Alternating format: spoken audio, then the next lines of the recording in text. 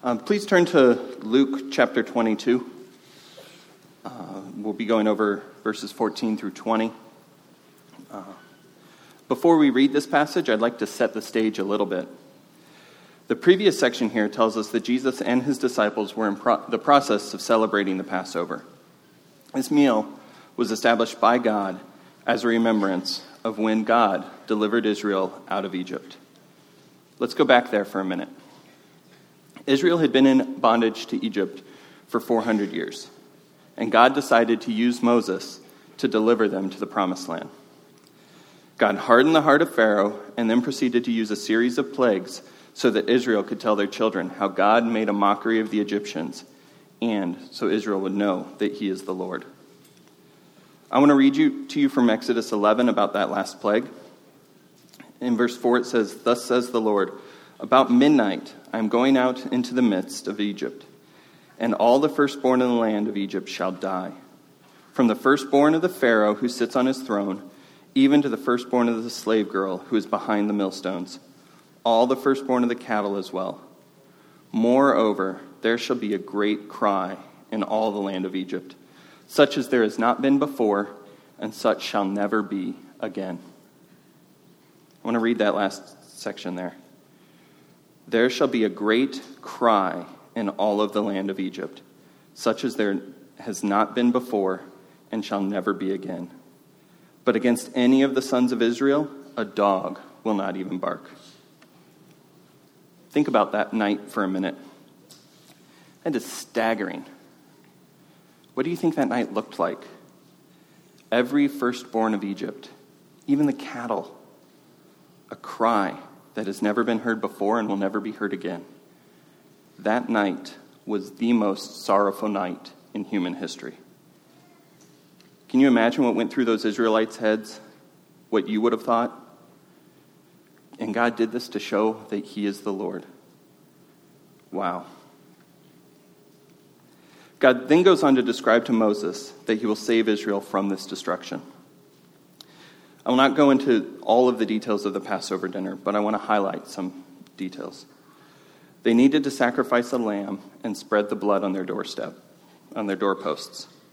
And God said, "The blood shall be a sign for you on the houses where you live, and when I see the blood, I will pass over you, and no plague will befall on you."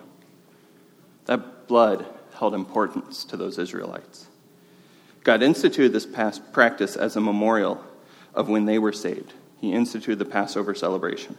And God did this to help them remember God as their deliverer, their savior, and their redeemer. So when Jesus was there on the night that he was betrayed, that meal had significance to those people, to the disciples, because they were remembering God as the deliverer, the savior, and the redeemer. Now let's read 22:14.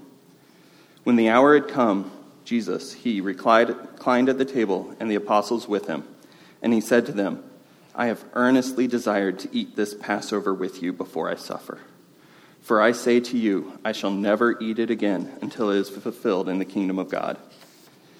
And when he had taken a cup and given thanks, he said, "Take this and share it among yourselves. For I say to you, I will not drink from the fruit of the vine from now on until the kingdom of God has come." And when he had taken some bread and given thanks, he broke it and gave it to them, saying, "This is my body, which is given for you. Do this in remembrance of me." And in the same way, he took the cup after they had eaten, and he said, "This cup is poured out for you. It is a new covenant in my blood." The focus here is much different than the Passovers leading up to this. Jesus was changing the game on them. He took the bread and he said, "This is my body, which is given for you. Do this in remembrance of me." He moved this meal to a remembrance of God saving Israel from Egypt, from a remembrance of God saving Israel to Egypt, to a remembrance of Jesus and his saving sacrifice for us. Then he took the cup and said, "This cup, which is poured out for you, is a new covenant in my blood." He was once again changing the perspective from blood that was spilt to save Israel to blood that was poured out to save those whom he had chosen for eternal salvation. We spent some time talking about the significance of the Passover. and sat in the despair of the great cry in all of the land of Egypt. And to contrast that with what Jesus did with this meal is impressive. Those whom God had chosen to save with Jesus' blood are not being saved from an evening of killing firstborns. Those whom God has chosen to save with Jesus' blood are being saved from an eternity of God pouring out his wrath on mankind. Jesus, for us, moved the focal point of this celebration from Egypt to Calvary. As John MacArthur said it, we don't look back at the blood on the doorpost and the lintel.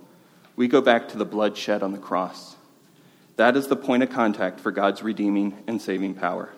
And that's what Jesus was doing the night before his death. He was transforming the Passover into the communion. This time in our service, when we celebrate communion, we remember Jesus' body and blood by taking a piece of cracker and a cup of juice. We have an opportunity to remember the same God that struck Egypt's firstborns had every right to pour his eternal wrath on us, but he didn't. But this time is set aside for those whom he has saved by his body and blood that it represents.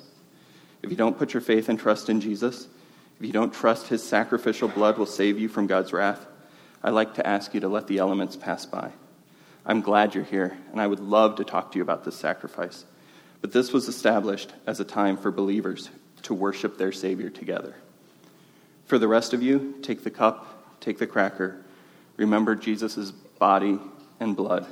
Remember him as your deliverer, your Savior, your Redeemer, and take communion on your own today. Amen. Can you come serve us?